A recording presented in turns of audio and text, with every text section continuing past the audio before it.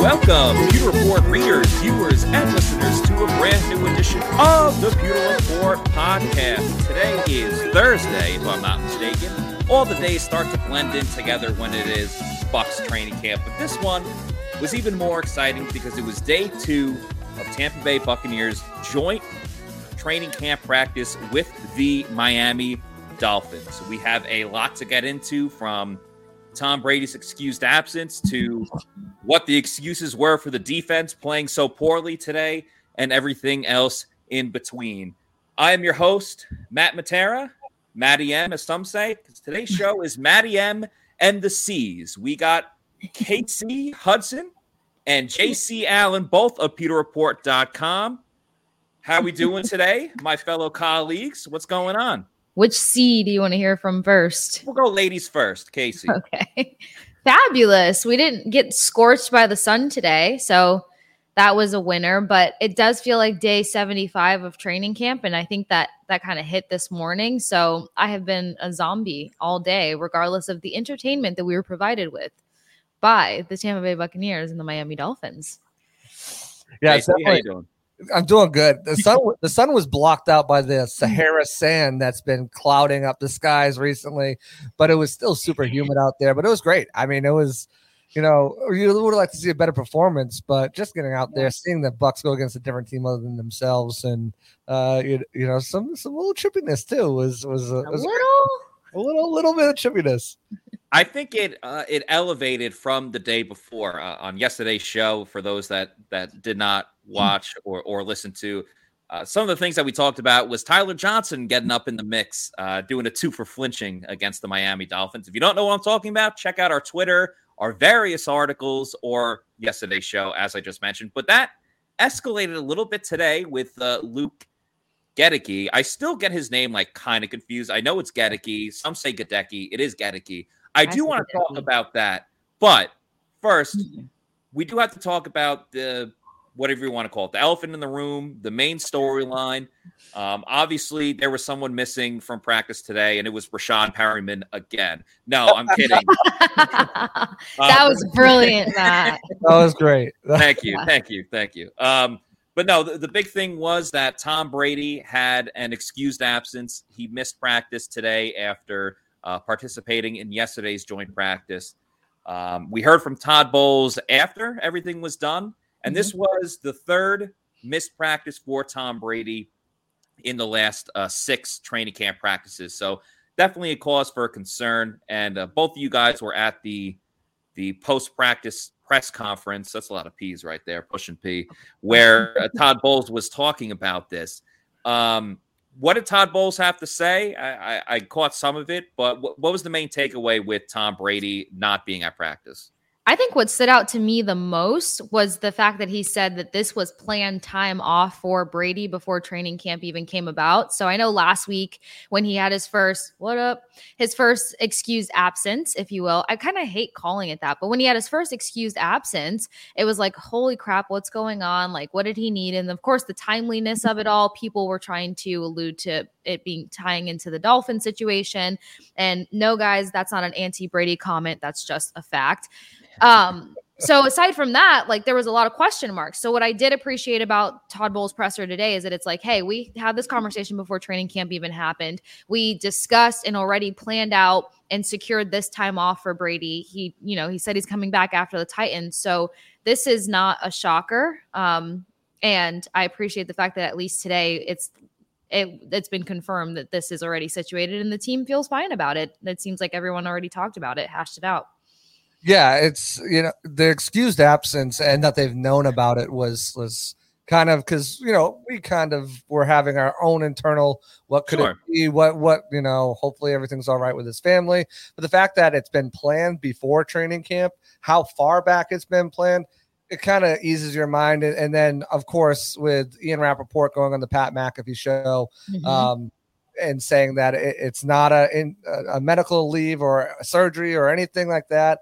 It's simply finding that work-life balance. And Brady has been in training camps for the last 23 years, and probably, I don't know how long they've been together, but let's just say almost 20 years with Gisele and the family. And maybe there was something they wanted to do. Maybe, his kids got something coming up, sporting event. I don't know what it is, but maybe there's something that he, that they want to be a part of or see or experience or whatever.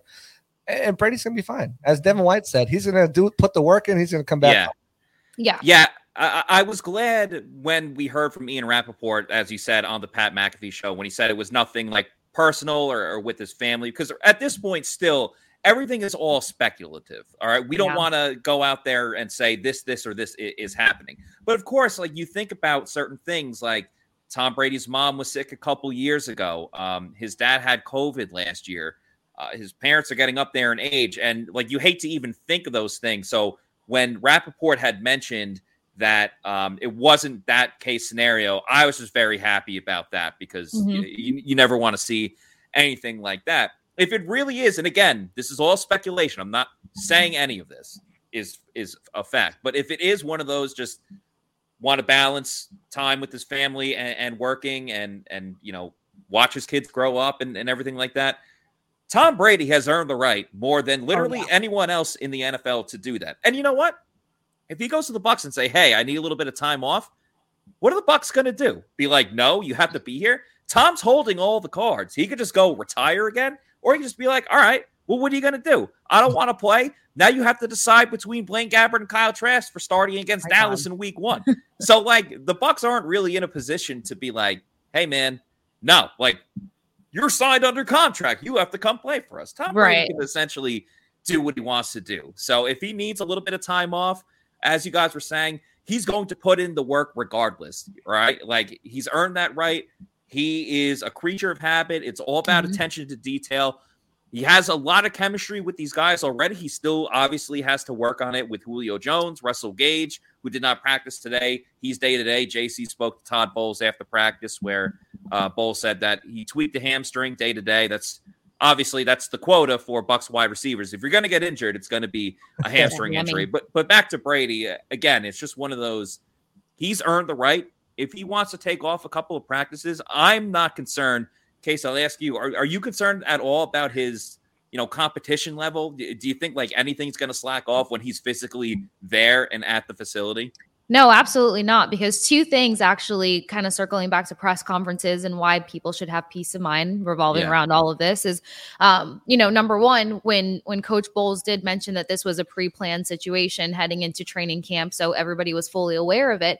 He also mentioned the fact that Brady wanted to be a part of the first leg of training camp. So it almost sounded like he may have needed more time, but decided to be there for the beginning of training camp because he wanted to get those reps in with his teammates. He wanted to have some time to start building chemistry and rapport with these guys that he's going to be working with. So I think that's something significant to point out as well, is that, this sounds like a situation that may have needed more time and attention, but Todd Bowles did say Brady wanted to be here for the beginning of training camp to get those reps in with his teammates. And then Julio Jones, we got him as a presser today too as well. And somebody kind of asked him, how's it been, grasping your bearings around, being a Tampa Bay Buccaneer now, learning this playbook, learning this system, building the chemistry. Also, are you going to be a part of preseason game 1? Like, do you feel like you need those reps? And he just kind of laughed and goes, I've been in the league for 12 years now, I know how this goes. So, if Julio Jones knows how this goes, and I think we can all agree at this point that he looks good. He's so participant in everything that's going on. He does his extra work on the side. He's down for every rep that he can be accountable for when he's dressed out. Like, if Julio Jones can say that, then Tom Brady can say that times 10. And as you said, Matt, this is a very creature of habit. He's a meticulous guy. He's one of the best in the league for a reason. Not having a training camp, I don't think it's going to hinder them in any way. I think we all saw really good chemistry starting to build up between him and the new guys, and him and the guys who have been a part of the roster for the past 2 years with him. And so at this point, anybody would say, we know what Tom wants. We know what Tom needs. We know what we need to do. We know our personal goal and standard, and then we know what the team needs. So the training camp, him bowing out for a minute isn't alarming to me whatsoever. And he was never going to play in the next 2 games, JC, where's your, I don't want to say concern level, but where's your thoughts in this? Is there any worry about Brady not being prepared for, let's just say, Dallas week 1?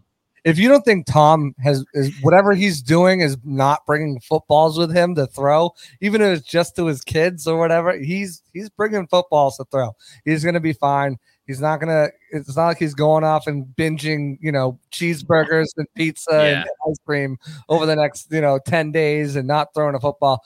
It's going to get overblown by national media. So every Bucs fans, grab onto your jock straps because here we go. It's going to be a crazy conspiracy theory wild ride, probably starting with Florio. But I'm not worried about it. And if it is something, we'll probably get something on social media. If it's something that isn't serious, if it's vacation or whatever, something like someone's going to find something out about something, and we'll hear about what he's really doing. Most likely, not worried. He's Tom freaking Brady. He's done. He's been there, done that multiple times. The offense in and out. There's the only downfall of it is building that chemistry maybe with Julio, and I mean you can't even see Russell Gage because who even knows if we'll see Russell Gage for the rest of the preseason. I mean, same thing with Mike Evans. When I talked to Coach Bowles, asked him what their timetable is, like they'll be ready for week 1. We don't need to see them. We've got a lot of guys you got to take a look at. So they're not even stressing it. So it's not even a huge deal about having him out there. And Julio's Julio. He's a pro. He's, as he said, he's been in the league for 12 years. He's grasping the playbook. It's not going to take long for him and Brady to get on the same page. He's one of the smartest receivers in the NFL. Yeah, I agree. The only downside or the only question would be is building the chemistry with some of the guys you mentioned, along with the rookie tight ends, specifically K-Dot, and working with Hainsey as well.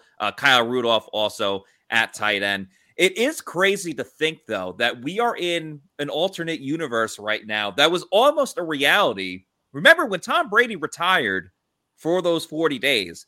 Going into the season, it was okay. Blaine Gabbert might be the number 1 guy. Kyle Trask might be the number 1 quarterback, or they could go outside in free agency. That's off the table now. But at least for about a week, we are getting the universe that the Bucs thought could be the case for a little bit, where Blaine Gabbert's your number 1 and Kyle Trask is your number 2. So we're talking about a brief glimpse into the future when it comes to the Bucs quarterback situation.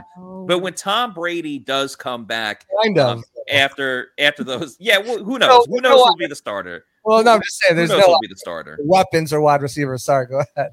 Yeah. Anyway, when Tom Brady does come back after those practices with the Titans, when he sets foot in the Advent Health Training Center, when those fans in the bleachers and they get packed out every single day for those practices, when they see Tom Brady running out onto the field like the ultimate warrior, running down the ramp into the ring, they're going to go crazy for that man. They're going to go absolutely wild. They're going to be, I don't know, what's the word? Energized. And if you want to get energized, the best drink that you could have is a Celsius energy drink. JC was just holding up the cans right there. There are so many fantastic flavors. I am currently rocking the sparkling cucumber. They also got the orange. They got the strawberry kiwi guava. They got the sparkling watermelon. So many different flavors. And of course, anytime you're drinking a Celsius or listening to the Pewter Report podcast, the vibes are high. We're talking about the Arctic vibe, tropical vibe, peach vibe. I've really been on an Arctic vibe kick lately because Casey got me onto it. It's like you're drinking a slushie. But outside of the taste and the variety of flavors, it's also great because it gives you 7 essential vitamins and the energy, the essential energy, I should say, to get you through your day. Whether you got a busy work day, whether you're going to pump and crush a workout later on, have a Celsius energy drink and you will not be disappointed. Make sure you go to Celsius.com, click on the store locator to find out where you can get a drink because they are pretty much everywhere now, which is awesome. You could also go to Amazon.com, buy them in bulk and set it up whether you want them there every 2 weeks, 3 weeks, whatever you want it to be. Just make sure you're drinking a Celsius, the title sponsor of the Pewter Report podcast. Celsius, live fit. Like I said, I'm rocking the sparkling cucumber lime, and it is fantastic. All right, we talked about Tom Brady. Oh, you got the Arctic vibe. Perfect. There you go, JC. I've been doing the packets. Y'all know. Yes, packets are great too. Make sure you check them out on Amazon. We talked about Tom Brady. That was obviously, a big thing that we had to address. So for those that are like, why are you talking about Brady? He wasn't there. Well, when your starting quarterback misses 50% of the practices in a week, it's kind of a big deal. But we are going to talk about the joint practice that we saw today between Tampa Bay and Miami. And while yesterday was a little bit more in favor of the Bucs, it sounded like today was a lot more towards the edge of the Miami Dolphins. Now, I watched a lot of the defense today, so I can't totally speak on what I saw from Blaine Gabbert, Kyle Trask, those type of guys. I did watch a little bit of the one-on-ones early on with the receivers, and I just got to give a shout-out to the undrafted receivers. They are busting their tail to make sure that they at least do everything that they possibly can to earn a roster spot on this team. And I thought Kalen Geiger Sr. was really awesome today. We posted a video of him doing great. Devin Tompkins, again, just making a baller play. So, JC, I'll ask you, when it comes to the one-on-ones, and we could talk about the group as well. I'm not sure how much you watched of Gabbert and Trask, but especially with those one-on-ones, man, I mean, it's just so much fun to watch in general, but those undrafted free agents are really doing something.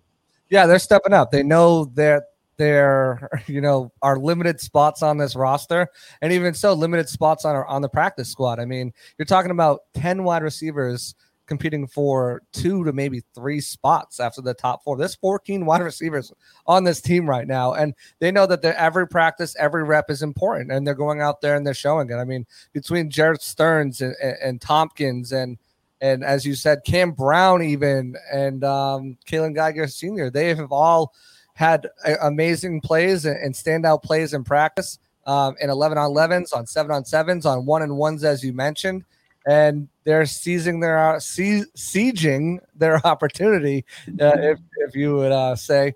And I think that we'll probably see, if not 3, maybe at least 2 guys, if they can sneak them back through on the practice squad, once all said and done, back on this roster, because they've shown a lot of upside. They've shown that they can play. Matt, me and you were talking about this the other day. If some of these guys signed on Dallas's roster, who's like devoid of wide receiver talent right now, there's no doubt in my mind that Tompkins or Stearns would make their 53 out of camp, because they've just looked that impressive. There's just such a numbers crunch that these undrafted free agents seem like they have no shot, because you're talking about guys who have been there and done it in the league, and they're making their case, but it's still a very tough case to make when you're already talking about cutting guys like Scotty Miller, Tyler Johnson, Jalen Darden, Rashad Perriman, shout out, and other guys. So it's going to be tough. It's heartbreaking to think about the fact that there's going to be 2 pretty decent guys that are going to have to go. I put up a question yesterday on Twitter asking, what 7 guys would you keep? It's funny because a lot of people are like, why 7? Why 7? Well, because we're hoping it doesn't go, cut down to 6, and thinking of, what they can do with this playbook and this wide receiver group. I'm kind of hoping for a 7 shot. But aside from that, the debate on those last 3 slots were just really interesting. I'll probably read some of them off later if you guys were interested in it. But as for what I saw out of the offense, Casey, my brain, offense, I was really paying attention to the offensive line a lot more today, because I think we know that the wide receiver room is loaded, and every guy on there has their head on straight as to the fact that they want a spot on this team, and it's extremely limited. So watching the offensive line, I really, of course, wanted to see how Robert Hainsey bounced back from his cramping situation yesterday. And he did very well. I even got a chance to ask Coach Bowles about it. And, they continue to say that they have so much confidence in him. I got to talk to a few other people out on the sidelines. And, I think we fully can almost put it to bed that they're not going to bring in a veteran for that position. Hainsey is getting more confident in that role. He looked really strong today. The Dolphins number 98, I don't recall what his name is, but he's a big guy. I mean, he's massive.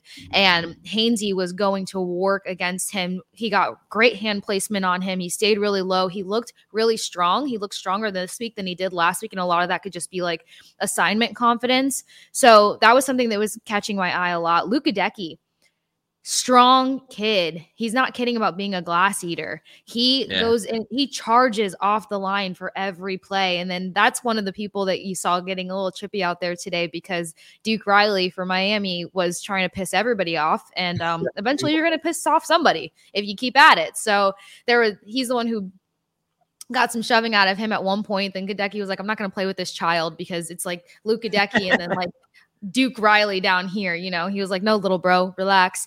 And then like three plays later. Yeah, exactly. I'm not doing anything. Nobody's holding Goedeke back, and he's acting like his hands are strapped. And then 3 plays later, it was just like, enough is enough. And then there was a pile up, which, come on, at this point, we're all, heat crazy. We want to see a little bit of action, but every safe action. So that was cool.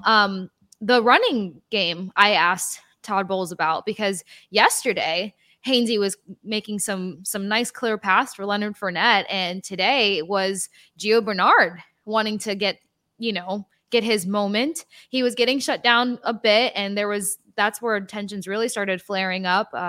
Xavier Howard at one point was all over him, and there was conversations going on that I wish we heard a little closer, but then eventually he just had this breakaway, and Kokeeft had a great block. Rashad White was able to step in and kind of create a block and a path. So those were some good highlights that I saw, because I know we want to see more of a running game this season. I know it's been talked about ad nauseum now that there's going to be more of a run game, and there was a concern when it comes to the O-line. So I just think that functionality wise, the offensive line looked good. The running game was, a little bit more consistent between yesterday and today. And that's where my eyes went to, besides the drama on the defense. And I think it's also shocking too, and JC, maybe you could talk to this. Like Giovanni Bernard is... You got to say it right, Matthew. Giovanni Bernard. I can't do the tongue roll thing that Steven does very well at. But Giovanni out there on the field, he's usually one of the most easygoing guys. Like, seriously, though, he seems like very happy-go-lucky, smiling, just happy to be playing football, loving it. And then he's the one that's getting into the fights. I was very surprised by that. Yeah, it started with Christian Wilkins and him, and they were jarring back and forth on one play. Another chippy hit by Christian Wilkins, and then they're jarring, and then he takes his towel and throws it on the ground. Oh wait, there was the late hit. That's what it was. Philip, somebody. Yeah, Felipe. Dylan Felipe from defensive end from Miami. He had a late hit, and then they were jarring back and forth. And then the very next play, Jerome Baker comes in with like a very thin line. You're walking late hit, and then he's going back and forth. And then the very next play, they're working from like 35, 40 yards out. Gio says, "Screw you guys," and he just is like, boom, he's out. Kadon had a nice block to spring him loose for the rest of the way. Ran down, met him in the end zone. That was cute. Yeah, Cade. It was funny because like Cade's like all like hyped up like about it, like a young rookie would, and Gio's pissed off still. So Cade tries to go for like a up and bump, and Gio just standing there jarring still back at the defense. And I mean, Auden just like jumps on his head. He might as well just pat him at that point. Exactly. And then and it comes again. And then that was it. Goedeke had enough. He was like, I'm not doing this anymore. And it's funny, I talked to him after practice, and he's like, he was jawing with me all day yesterday too. And I saw it because I was over on the sideline watching the special teams when they were doing when the Bucs were on punt return. And he comes over here after he slams Ross Cockrell in the dirt. He comes over and he starts pointing and talking crap. And I couldn't hear what he said. It was inaudible. And, the guy just kind of looked or laughed or whatever. But I guess he told Goedeke, I'm coming after you. Fast forward. All right, guys, we got to do this one time, okay? It's Goedeke. It's Luke Goedeke. What did I say? Goedeke. What did I say? Goedeke. It's Goedeke. Get a key. All right, on the count of 3, we're all going to say Goedeke. All right. 1, 2, 3. Goedeke. All right. Great. Thank you very much. I don't like it. It is a little confusing. So we'll see how it rolls off the tongue. Not throwing the blame. I've made the mistake as well saying it like that, but it's Goedeke. Right. Goedeke. So then he handled Duke Riley. Goedeke handled Duke Riley. Leverett came over, and then Trisha Wirfs came flying across the field too to try to get involved, and I was like, I said, Tristan, I saw you come break. He's like, it's stupid. That's stupid. He was not happy about these guys. They're ferocious, but they're such teddy bears. We've got the nicest / meanest O-line in the league. It's strange almost. I think the only one who continues to wear that brawler hat is Ryan Jensen. But he's like another teddy bear out like off the field, or at least not like while he's practicing. Like he's a very cool guy, like off the field. Yeah, very cool. Yeah, it is so funny how you could just flip the switch like that and go all out like in a game, and then after you're just like, all right, like we're chill, we're good to go. And of course, the blood still might be boiling a little bit because they still have that preseason game going up on Saturday, and I don't imagine we'll see Wirfs or any of those guys, but there's still a couple guys that were in the chippiness involved that are going to be playing on Saturday. Mm-hmm. But typically, if you get in a fight with someone or you're arguing with someone, the best way to just hash things out is just over a beer, especially on a Thursday practice when it's Thirsty Thursday out there. And there's no better beer to have to hash out something than a Pirate Republic beer, as JC cracks open his right now. You got to have the Pirate Republic beer from Pirate Republic Brewing Company. Pewter Report is excited to announce our exclusive partnership with Pirate Republic Brewing Company. Pirate Republic is now the official beer of PewterReport.com, and it's such a natural fit. Based out of Nassau, Bahamas, Pirate Republic is now invading Florida just in time for football season. Beer brings people together to celebrate life. That means celebrating in the spirit of the original Pirate Code, and that's a sense of belonging. Pirate Republic is a community of people living life on their terms. The Long John Pilsner is perfect for tailgating or having fun at the beach in the Florida sun. The Take No Quarter is the best IPA that you'll drink. Drop an orange slice in the golden haze of piracy Belgian wit beer and enjoy the pirate life. Pirate Republic beer is available at participating retailers like Total Wine, Lucan's Liquors, Party Liquors, and select ABC stores in the greater Tampa Bay area, and it's expanding across the state of Florida or Florida. Live life on your terms and drink like a pirate with Pirate Republic beer, the official beer of PewterReport.com. And JC, I believe you are drinking. Oh, and Case, the C's are drinking the brews. Very nice. I'm drinking the Take No Quarter. JC actually really likes that one. Whereas I like them all. They're really, really, really. No, they're all really good. But it's funny because I always think of Scott being like, not too many people love IPAs, and then this guy over here is like slamming them. Yeah. I'm kidding. This one's actually really good though. I do drink this one. I'm almost out. I told Scott I need more. You can see the empty beer cans behind me. They're like, oh, we need some for like props on the pod to show, whatever. I'm like, yeah, I'm gonna drink all these. So I'll wash some of them out and put them behind me. Yes, Joe. I will probably just call him Luke. Yeah, Luke. Yeah, that works. That works. See, I'm used to hockey too, where if you don't have to pronounce these guys' names correctly, you just give them a nickname and everybody goes with it. So I'm gonna make up a few nicknames and just see if you guys will pick up on it. Yeah, and it usually ends in like E or Hetty or this guy or E, Massey, all the different E's that usually all the E's and the O's. Yeah, you get one of those like Russian names or Bratslavian names. I don't even know how to say this. No, I refuse. Well, let me tell you, I felt like I needed a beer watching the Tampa Bay Buccaneers defense today. It was rough pretty much from beginning to end. They did go on a nice stretch towards the end of practice in a 2-minute drill. I will get to that. But the issue is that it was a struggle kind of like all over the place. Now, granted, the one-on-ones are always in the favor of the offense. It just is. There's no pass rush. You don't have to worry about that. You don't have another teammate where if you're playing zone, okay, you push that guy off to, your teammate and everything like that. But with that said, I watched a couple of reps in a row where Carlton Davis, number one corner on this team, and he's going to have a great season. You can't say everything's done just because of one rep, but he went up against Jalen Waddle. And this is after playing very well against Tyreek Hill yesterday. But Waddle just completely cooked him in the one-on-one drill. We have the video on our Twitter account if you guys want to watch it there. Then I saw Zion McCollum lose a rep. Logan Ryan lost a rep. Sean Murphy bunting, like all in a row. It was just like play after play after play. They just could not get it going. Davis made up for it when they went to 11-on-11s. There was a play, like first pass was to Waddle. He got his arm in there and broke it up. But, I saw other mishaps too. Like Tua was threading the needle, which I think was like the most shocking thing. Like he threw it in between Davis and Mike Edwards at safety when they were playing zone and got the ball to Tyreek Hill. Jalen Waddle was the best receiver out there today. He was making plays like all over the place. Hill did very well. He caught a touchdown on a screen play when another defender fell down.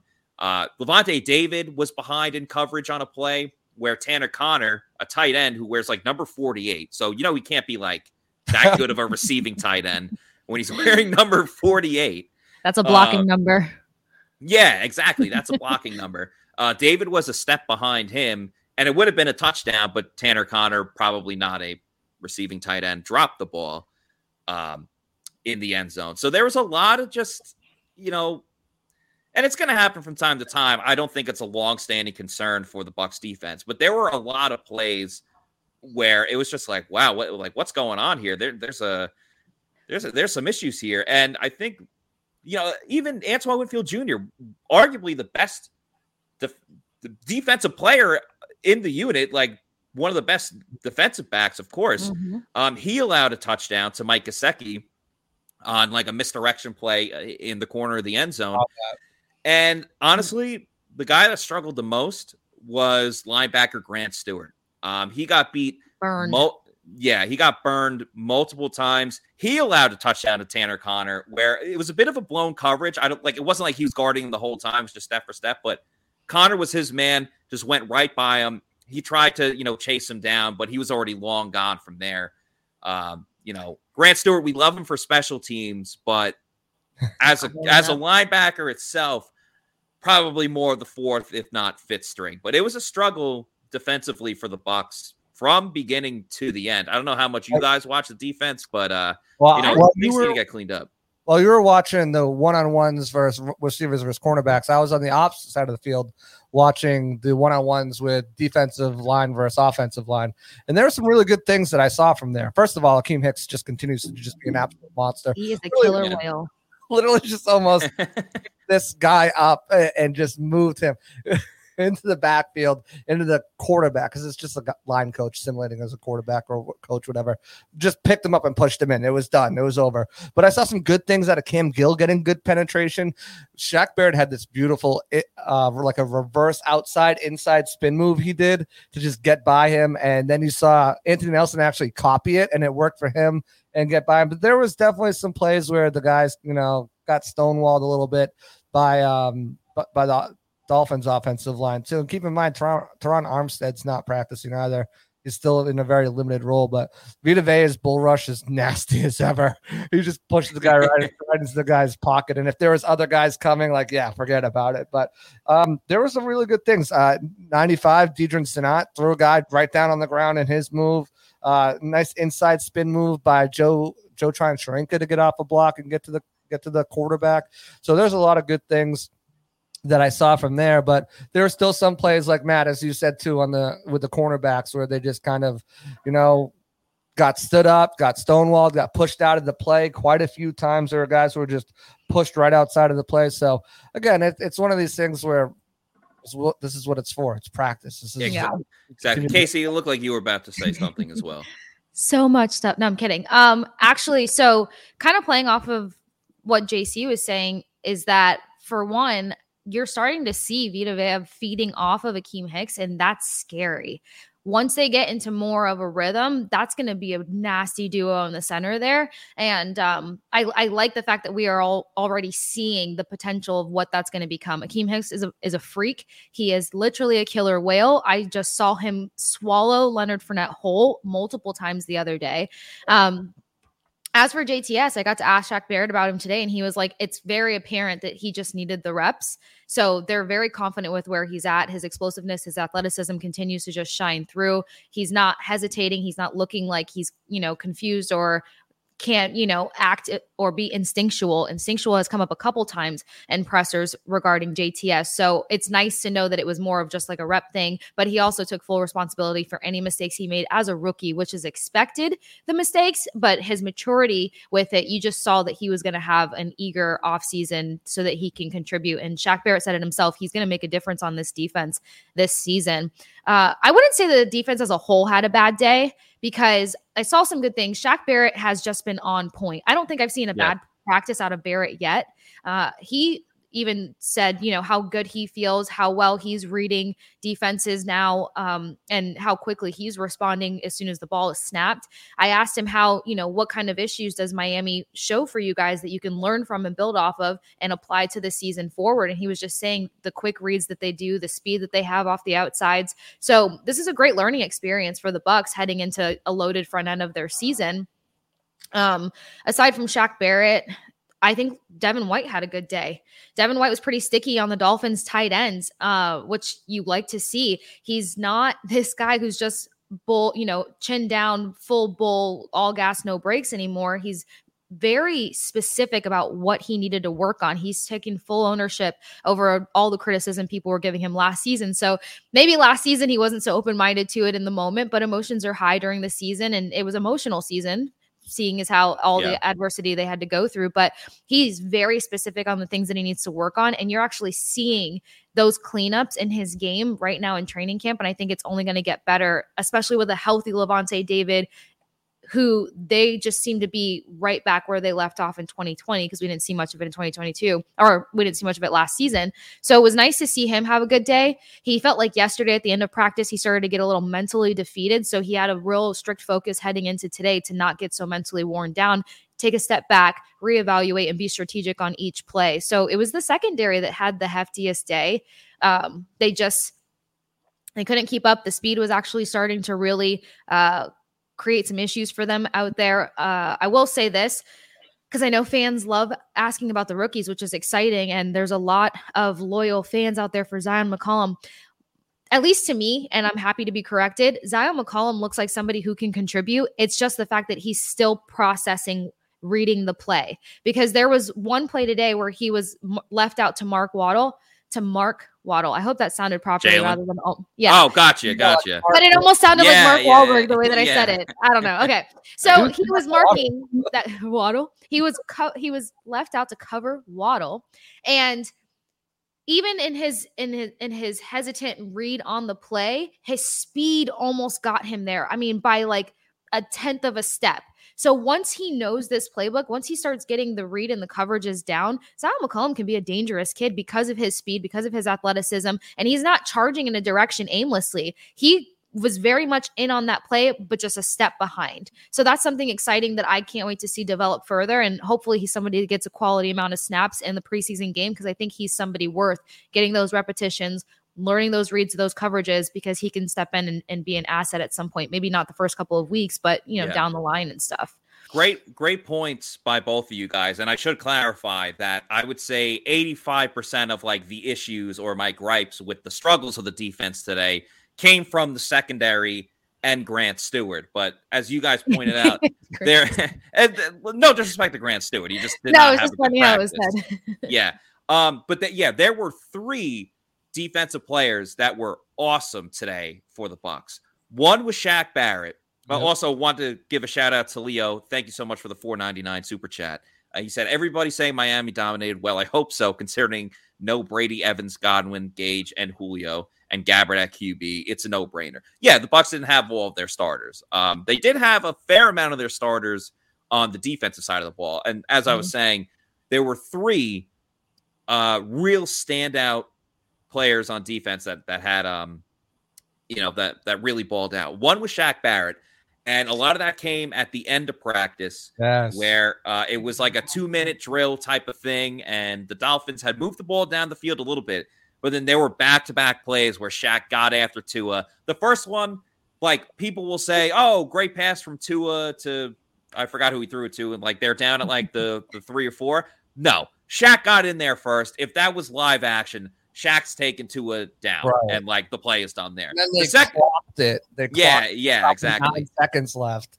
The second one, Shaq legitimately got to Tua, and they stopped the play before he could throw it or anything like that. So that was a legitimate sack. Like no ifs, ands, or buts about it. Casey, as you were mentioning, Devin White, the knock on him, well, one of the knocks on him, it was that like overall his coverage thing.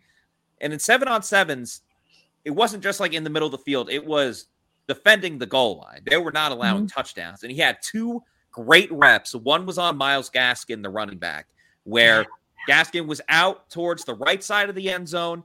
I'm not 100% sure from the angle I was watching whether Devin got a hand on the ball, but he was all over Gaskin. So where Gaskin was trying to make the catch, Devin was very physical, knocked the ball away, hit Gaskin into the ground, incomplete pass, don't have to worry about it.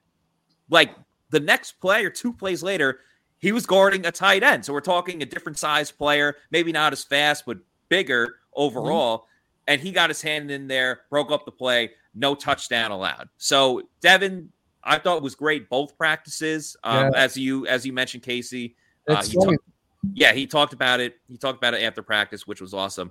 The third defender that had a great day might not be someone you expect because he missed the beginning practices when training camp started, but since he's been available, has really been standing out, and that is cornerback Rashard Robinson, who, friend of the program, C.O. Grayson Jr., and friend of the program, D. Delaney, have both said is the fastest cornerback or fastest player on this team, let alone cornerback.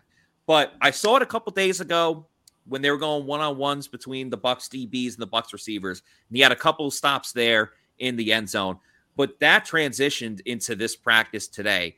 Again, going one-on-one, he had 3 pass breakups. And as we talked about before, it's tough for the defensive backs to win those one-on-one battles. It's geared in favor of the receivers. He stopped his guys every single time. He had great coverage. He was making plays out there all the time. And with the type of speed that he has, obviously he's going to be a factor in special teams. The way that he's going, he's earning a spot on this team just coverage-wise, and we'll see what he can do on special teams in the game on Saturday. But I've been very impressed with Robinson, not just in today's practice, but for multiple practices in this training camp. And that's the whole point, is you got to stack them together, and that's exactly what he's doing and upping his game going up against other competition. Yeah, absolutely. I was going to say, he had another day like that on Sunday, too, where he had multiple pass breakups and those one-on-one reps. Yeah, and he's tall. He's like 6'1", 6'2". He's a lengthy cornerback, which will be nice once he gets more consistent. Just like you said, you have to stack the practices, and where it counts the most is in games and full game speed. One thing I feel like I definitely want to mention, because there's a lot of comments about speed and Carlton Davis. I'm the first person last season on the podcast constantly that gave nobody on the secondary credit because I felt like speed needed to be way more of a factor. What I will say that I see personally in Carlton Davis is the fact that he may not be the fastest cornerback out there. And while it would be problematic to go against very fast wide receivers, when you're intuitive and you can catch the read on the play, especially in any sort of man coverage and stuff, he's a factor. If he's reading that and he gets the ability to interrupt the pass or get in that passing lane, the biggest problem with this team is not holding on to the ball. They can get their hand on the ball, they can break up the pass, but holding on to the ball and at least contributing, interceptions, picks, getting some yards, that's where it gets, annoying. But he doesn't need to be the fastest guy, because I think he's really good with his instincts and his intuition in reading quarterbacks or reading how the play is going to break down. And we saw that yesterday when he was going up against Tyreek Hill. There was so much back and forth on the fact that Tyreek Hill is fast. There's no way Carlton Davis locked him down. No, Carlton Davis did a pretty amazing job. I wasn't even expecting that, but he was really good at reading what was going to go down and getting and interrupting those passing lanes. So that's actually something that Carlton spoke about after yesterday's practice, going up against Tyreek, which of course is a great measuring stick for a corner that, wants to be an all-pro and is almost there, as we talked about with just, getting more interceptions is going to be key for him. But he talked about, because he played against Tyreek before in the 2020 season twice, once in the regular season and then in the Super Bowl in which the Bucs won. But he said playing him before, he remembered some of his breaks and when he's going to come out of that break. And I think it's super important overall, like just to have that instinct and that anticipation. It's what's made, quarterbacks like Darrelle Revis great, who might not be the fastest. I remember, JC, you and I were talking to D. Delaney about this.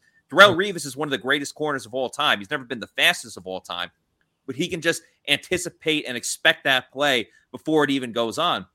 For Carlton, we talked about before that he might not necessarily be the best against the fastest receivers, and obviously Tyreek Hill is one of those guys, maybe not as fast as Scotty Miller, if you ask Scotty Miller, but still one of the fastest receivers in the league. So how do you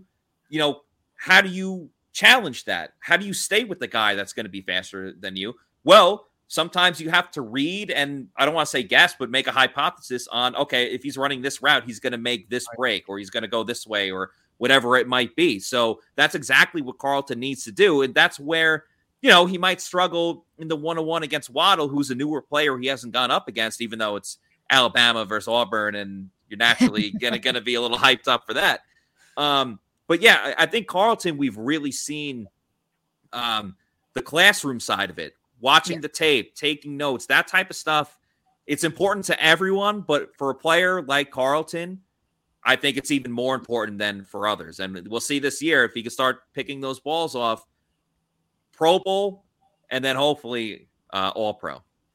Right, and I think, like you said, that's the biggest thing, is being able to watch the film, study, read, react, and know what's going to happen before it's happening. And going back to Devin White, that's exactly what Casey mentioned, and what we've all seen so far is his ability to rely less on that speed of his and more on the instinctualness and the film that he's watching. And I spoke to him the other day, and he pretty much said, Larry Foote has been instrumental on honing and on all of that stuff. I mean, Larry Foote, forget how good of a linebacker he was and how good of a coach he is. He's a guy who not only has experience in this system, but played in this system when he was in Arizona, when Arians was the coach and Bowles was the defensive coordinator. So having that guy who's known exactly what you're supposed to do in that position has helped him immensely. And we're starting to see that. We're starting to see where it's not see ball, get ball. It's see ball, read ball, react ball, get ball. And it's the same thing with Carlton Davis as well, is his ability to his film study and his ability to know what wide receivers are going to be doing before they're doing, even though he might not be the most athletically gifted, whether it's speed, he's got good size, but anything like that, he's been able to lock down some of the game's best wide receivers. We're talking Devontae Adams, DeAndre Hopkins. That type of coaching and that ability has helped him. And we're starting to see it transfer over to a lot of the other guys as well, including someone who's trying to win the left guard spot is Nick Leverett. Like he is the old Carlton Davis segue to Nick Leverett.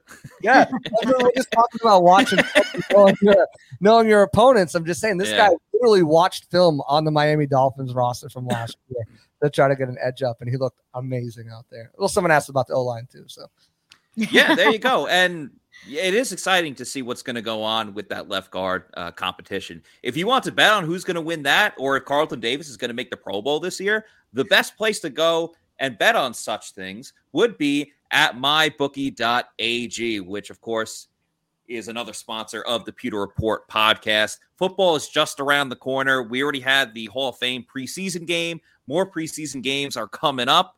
Bucks obviously play Saturday, so you could start betting on football. Football season's right here. You still have baseball going on. There's UFC fights. There's golf. You got the World Cup coming up this fall as well, and then basketball and hockey coming up. Go Bolts! And so there's so many different things you could bet on: prop bets, run lines, money lines, props galore. And getting started is simple. You deposit up to $1,000 and play with $500 instantly. Just use promo code Pewter to claim a MyBookie deposit bonus. Whether you're a diehard fan or a newcomer to the sport, there's never been a better time to join the MyBookie family. Go ahead and sign up today using promo code Pewter to secure your first deposit bonus up to $1,000 with MyBookie. Whatever you put in, they'll meet halfway, all the way up to $1,000. Even if you learn from Plant City math, you could figure out that math right there. So bet anything, anytime, anywhere with mybookie.ag. Once again, the promo code is Pewter. let's talk about the kickers a little bit. JC, Ryan Succop looked pretty good, huh? He did. He was perfect again today. Hit one from like 51 yards out. I will say on the 51, it barely made it over the crossbar, and it had a very low trajectory. So if they're going full bore, there's a chance it could have been blocked. All right. No bias at all towards Jose Borregales at all, who had a great day yesterday as well. But no, it's going to be really interesting to see how this shakes out, this competition. I would not be surprised to see the team put the kickers in positions, especially a guy like Borregales, in a position to make a distance kick or a short kick or something. I think we'll get a heavy dose of Borregales in the preseason games because they know what Succop can do. It's gonna come down to the wire. The other day, Coach Bowles said that it was Succop's job to lose, but Borregales is gaining ground. It just comes down to youth and money. I don't know if they're going to want to pass up having a guy who's only 24, 25 years old and on a cheap rookie contract for the next 4 years, or having to pay a 36-year-old $2.5 million the next 2 years. And again, they lost out. This would be the third kicker, right? Matt Gay, turns it around. Greg Joseph, who they protected all in 2020, they didn't re-sign him in order to keep Succop. He's now the He's now the kicker for the Minnesota Vikings. Do they want to do that again with Jose Borregales and lose out on another young kicker who'd be under a controlled contract? We'll see. It's gonna be interesting to watch how this all plays out. Yeah, Borregales has been great. He really has. He's had some perfect days. He's obviously got a stronger leg than Succop. So there was someone comment say, I just put up his chat. He said, I think Succop gets cut if it's close, save money. Yeah, why not? If you're getting the same type of production, but for less money, why not go for it? And Borregales, while he hasn't, dressed for the team, really, he's been in the organization. He's not going somewhere completely new. But obviously, the preseason is going to dictate a lot of this. You can hit all of the field goals that you can hit in practice, but if you don't do it in the game, you're just not going to make the team. And I'm not saying that's going to be the case for Borregales. I think he's going to get all the opportunities. I'd be surprised if we see Succop at all in Saturday's game, especially because with the wins that come in Tampa Stadium, and the third preseason game you're playing against Indy, so you're indoors. So it's more important to see Borregales out there in the elements to see what else is going on. 100%. And I think JC makes a really good point to mention age. At some point they have to be investing in or paying more attention to the future of this team, regardless of whether people want to admit it or not. There's a huge question mark next to that quarterback spot. So these other position groups, you want to find security where you can. And Borregales has been equally as good as Ryan Succop. And I thought Succop, when he first came to Tampa Bay, was awesome. He was a huge breath of fresh air in comparison to the kickers previous. Last year, obviously, he had hiccups and inconsistencies. So if they can save money and they can have a younger guy in there who's going to be more consistent or equally as consistent, I think it's Borregales' job to win for sure. I do want to ask you guys, because the game is on Saturday and our next Pewter Report podcast will be a post-game show after the Bucs play the Dolphins on Saturday. So I'm going to ask you guys to pinpoint either a player or a matchup that you're most excited to watch for this game. But speaking of pins, the best place to go bowling is at Pin Chasers. There are multiple different locations. You got East Pasco, Zephyr Hills, Midtown, and Veterans. There is one near you, and there's one close to the Advent Health Training Center where the Bucs practice and have their training camp going on right now. The food is underrated. Pizza's great. Chicken tendies, awesome. The nachos, also terrific. They have different deals all the time. I cannot stress this enough. I cannot reiterate it enough. They got all-you-can-eat pizza, $1 Miller Lights, all-you-can bowl, whatever you want. There's going to be a deal out there for you. So go to pinchasers.net to see what they have to offer. They got brunch on the weekends, too. Have brunch at Pin Chasers and then go to the Bucs preseason game. That's a heck of a day right there. You could also book a birthday party for your kids. They got the video game area and the bowling lane, so your kid and their friends can do a little bit of bowling, a little bit of video games, and it's a very fun night out with friends and family. So go to pinchasers.net and book your lane or reserve a party today. That's pinchasers.net. Casey, we'll start with you as we turn our attention to the Bucs-Dolphins preseason game, where we're actually going to get some tackling up in this house. Up in here. Up in here. RIP DMX. One of the best. Is there a certain player that you're most looking forward to watching? Is there a certain matchup or units that you're most excited to watch for this game? Where's your head at with this? Cade Otton for 500, please. Damn, that was going to be my pick. Good answer. Really? What do they say? What do they say on Family Feud? Good answer. Thanks. Yeah, for me, it's all eyes on Cade. He has been very impressive, in my opinion. I think that he has also been. I'm trying to think of what I'm trying to say here. He's coming along a lot quicker than was expected. You know what I mean? He's showing a first string caliber already. He's showing confidence. He's showing chemistry. So not saying that that's every single play, but he has the ability he has so much room to grow, but he's doing so well already. And the kid's coming off of an injury. He didn't participate before training camp and stuff, but you can tell that he's probably been in his playbook. So I'm really excited to see what full throttle looks like for him. You guys mentioned it on the pod yesterday, but if anything, I was already looking forward to seeing him play, but then I was so fired up yesterday when he caught a pass from Tom Brady diving over the middle. I mean, throwing your body on the line, not thinking twice about it, making that catch, having that all out effort. I love somebody who's underestimated to begin with, but I also love somebody who rises to the occasion and plays until the freaking whistle blows. So I think Cade Otton's going to be a sweet surprise, and I'm psyched to see what he looks like when game on. JC, how you feeling? All eyes are in the trenches for me. I want to see I want to see who's going to be out there first. I'm not sure if they're going to put the starting offense. I know a lot of starters will be out, but I would not be surprised to see, at least for a series, an entire starting offensive line out there. The biggest thing that we've heard from Coach Goody, from Bowles, from Gilbert is communication. Whoever does the best job communicating is going to win that left guard spot. So I'm really excited to see, and intrigued to see who's going to get the first reps, who's going to get the second reps, at what position. We've seen multiple guys play multiple roles. Aaron Stinnie's been with the starting left guard, then he's been on the second unit right guard.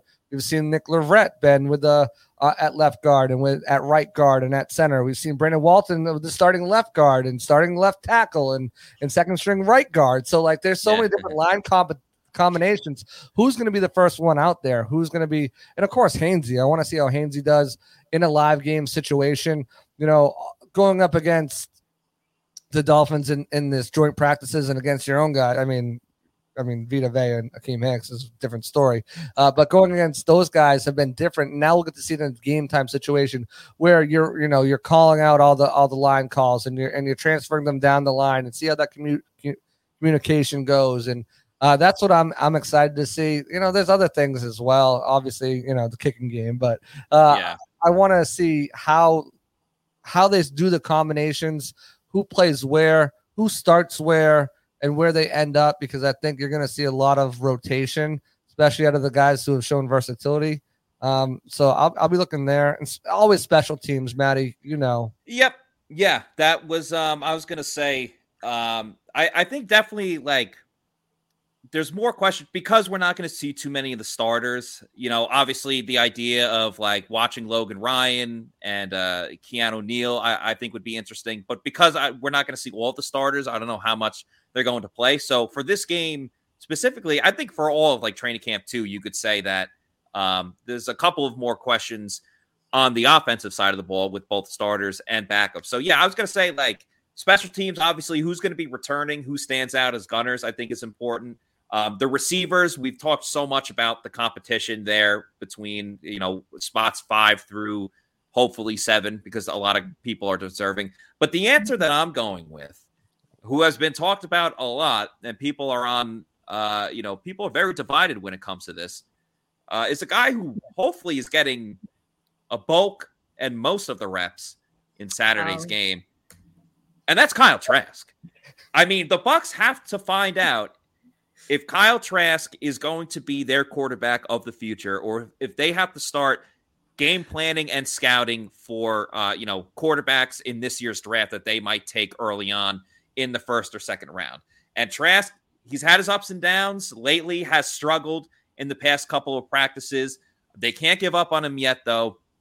And there's no experience to get like in-game experience. So if I'm Tampa Bay, I would maybe play Blaine Gabbert like the first or second drive and then let Trask play the rest of the game. All right. You have one less preseason game now. You only have 3. You're only going to get so much time with Kyle Trask as your quarterback. And obviously with the Brady news, it doesn't sound like it is what Todd Bowles was saying, that Brady's not going to play in that Tennessee game either. So you're really looking at these first 2 preseason games, Saturday against the Dolphins and the next one against the Titans, where it's going to be all about Trask. I think we know what the Bucs have. We know what Tampa Bay has got in Blaine Gabbert, the Blaine train. Chugga, chugga, chugga, chugga, choo, choo. Sorry, I was just buying time to get the obligatory Blaine Gabbert photo up there. But like it's going to be really all on Kyle Trask. Can he develop, take that next step forward? There's a lot of questions about him. Saturday is a huge opportunity for him to answer some of those questions. And, Russell Gage won't be in there. A lot of the starters won't. Like Julio's not going to play. But we've been very complimentary about the wide receivers in this competition, as we talked about before. So, he's going to have some opportunities. Will he take advantage of it? It remains to be seen. But Kyle Trask is the guy that, I'm most looking forward to watching, or one of them. Yeah, absolutely. I mean, and it's funny because, the crazy thing is we were like, is Kyle Trask going to see? He's going to see a lot of snaps. He's going to see a lot of snaps is what we were told throughout the course of preseason and offseason. Now we know why. Tom Brady's off for 10 days and it's been scheduled out. But, we started this podcast kind of with a down title about the Dolphins kind of having their way with the Bucs cornerbacks. And, I wanted to give people a little bit of hope before we ended this, because there was a certain Buccaneer player out there at practice today for the last 2 days that we are still awaiting some sort of word or update or anything on. That's Ryan Jensen. Ryan Jensen's been out of the practice the last 2 days. Now he's been riding around in the golf cart getting the Bruce Arians treatment, but today he was mostly standing the entire time at practice. He's got this giant splint and wrap and brace on his left knee to really kind of immobilize it a little bit. But at several times during the practice, I saw Jensen put almost nearly all of his body weight on that left knee. I saw him. He was walking back to his cart, and one of the assistants was throwing something to another player. And in order to not be hit in the face with it, Jensen had to stop abruptly. And he used his left knee to stop, putting a lot of, if you've ever stopped abruptly, you know how much pressure you're putting on one of your legs. He did that on his left knee. So, this is all speculatory on my end, and we don't have an official word. We've seen players who have Achilles injuries, who've had ACL injuries, who had kneecap injuries, Matthew Sosari, and they've been pretty much ruled out that day or the next day with out for the year, placed on IR. We haven't seen that with Jensen. So as a positive thought, I think Jensen is going – I don't think it's a torn ACL, people. I don't think it's going to be a season-long injury. And from what I saw today and what you guys saw yesterday, I think there's a realistic opportunity. When Coach Bowles said, November, December, I was like, maybe December, the final playoff push. I think that November, December timeline, after seeing him just put weight on it, and again, no crutches either. I tore an MCL when I was snowboarding. I was on crutches. Now, granted, I'm not Ryan Jensen, and I'm not any athletic ability at all, but I was on crutches for 2 weeks. To see him out there walking, putting pressure on it, no crutches, Jensen could really realistically be back maybe sometime shortly after that bye week, after the Germany trip. Again, speculation on my end, but Casey, you saw him out there. Matt, you saw him out there. It was very encouraging to see him out there. Yeah, and I think you made a good point to talk about the weight distribution between the fact that he wasn't nursing the left leg. He's following through. He's at least, if anything, trying to prepare the leg to feel, the bearer of weight more consistently, because once you line up on the line, it's way different. I will also say Todd Bowles said initially it's going to be a couple of months. A couple of months is, 60, 90 days, if you will. And on top of that, most of the time, if it's a season-ending situation, that's been announced by now. It's been 2 weeks since Jensen's injury and the situation went down. So you would think that by now would be like, all right, guys, Jensen's out for the season, c'est la vie. Like, no, him making an appearance in practice yesterday was really, really awesome. And he's not standing on the sideline either. JC and I were talking about this during practice. He's standing right behind the line of scrimmage. So like, I mean, he's playing a little dangerously there. Let's not have anybody else roll into you, guy, but he's just there bearing weight between both legs, standing, talking. He's very involved, and his presence, I think, helps elevate the fact that he's going to be back. He's going to be back sooner rather than later. And he's at least standing there from a coachable standpoint to help that offensive line, to help Robert Hainsey get acclimated and come up. So very positive note. I was glad you pointed that out today, because yesterday I kind of missed him, but I mean, I was trying to focus on so many things at once. So that was a nice little focus there. Yeah. At one point you had at one point it was perfect, because you had the offense, the Dolphins offense going against the defense, and the Bucs offense going against the Miami defense, and they were like switched plays. So like you could like literally look at both sides, but at the same time you're trying to live tweet and try not to miss it. It was difficult. That's why it's so good we have so many eyes out there. Yeah. That's what gets you, is when you're trying to tweet something and then like another play happens, you're like, damn it, like who was it? Who was defending? Who caught it? Like, And it's funny because all of us are like, because everyone went down to quickly get the tweet out. Yeah. So our multitasking skills are being put to the best test possible, to the ultimate test. And again, great points by both of you guys about Jensen being out there. It has to do something for the team, like when Godwin was out there, like how could you not get a little more pumped up? And you see Jensen out there and look to be walking okay. Like, I don't know, it's got to pump you up a little bit more. We'll see, but I'm not even planning to pump me up. So it's exactly. For the guys who are in pads. I was like, guys, look, he's Look at him walk. Like, Hainsey, while we're encouraged by what we've seen, the Bucs are a better team with Ryan Jensen as your starting center. Like, it just goes without saying. He's been on this team for such a long time. So if they can get him back at all at any point in the season, I think would be great. And then until then, Hainsey will, hold the ship, keep the ship going, hold the fort down, whatever you want to say. He'll keep the ship afloat for the Buccaneers. He's got the toweling down. He's got the baby down. That has been stressed to be the most important part, and he's doing well. I've caught every baby powder action and toweling. I just happen to be in the right field position for that. It's right in my eye line, and folks, he's doing well. He's doing Hainsey is taking notes very well. And another thing you should take note of is please like and subscribe to our podcast, Pewter Report TV. Helps us with our algorithm, lets other people that are Bucs fans or NFL fans that might not know about pewterreport.com and the Pewter Report podcast, it lets them know. And so by liking and subscribing, it helps us out. We're very close to 9,000 followers. So please hook it up. If you like this show, give us a like, give us a subscription. It's absolutely free. It's $3.99. Don't worry about it. This is where Scott would do his old man impersonation and be like, what's that? So, please, if you could do that, we'd really appreciate it. pewterreport.com for all of our content on the website, Pewter Report TV for our YouTube. And we'll be back on Saturday for a post-game edition. JC, sounds like you want to plug something. I just want to say real quick, the best thing about watching on YouTube, I know some of you guys are watching on Facebook and Twitter. The best thing about watching on YouTube is YouTube has now changed their policy. You used to have to pay for YouTube Premium to be able to drop items down in the bottom corner and have the picture-in-picture. Not anymore. So if you're a regular Twitter watcher or Facebook watcher, and obviously there's always something going on your phone, but you want to be focused on the Pewter Report podcast. Why? Because it's the best there is out there. Mm-hmm. Switch over to the YouTube, start watching on YouTube, like, subscribe, because you can do multitask on your phone while watching us in the little bottom corner there. And you usually get your chats a little bit better as well. So that'll do it for Maddie M in the C's. So for KC Hudson, for JC Allen, I'm Matt Matera saying thank you, everybody, for watching and listening, and we will see you Saturday night for another edition of the Pewter Report podcast. Out!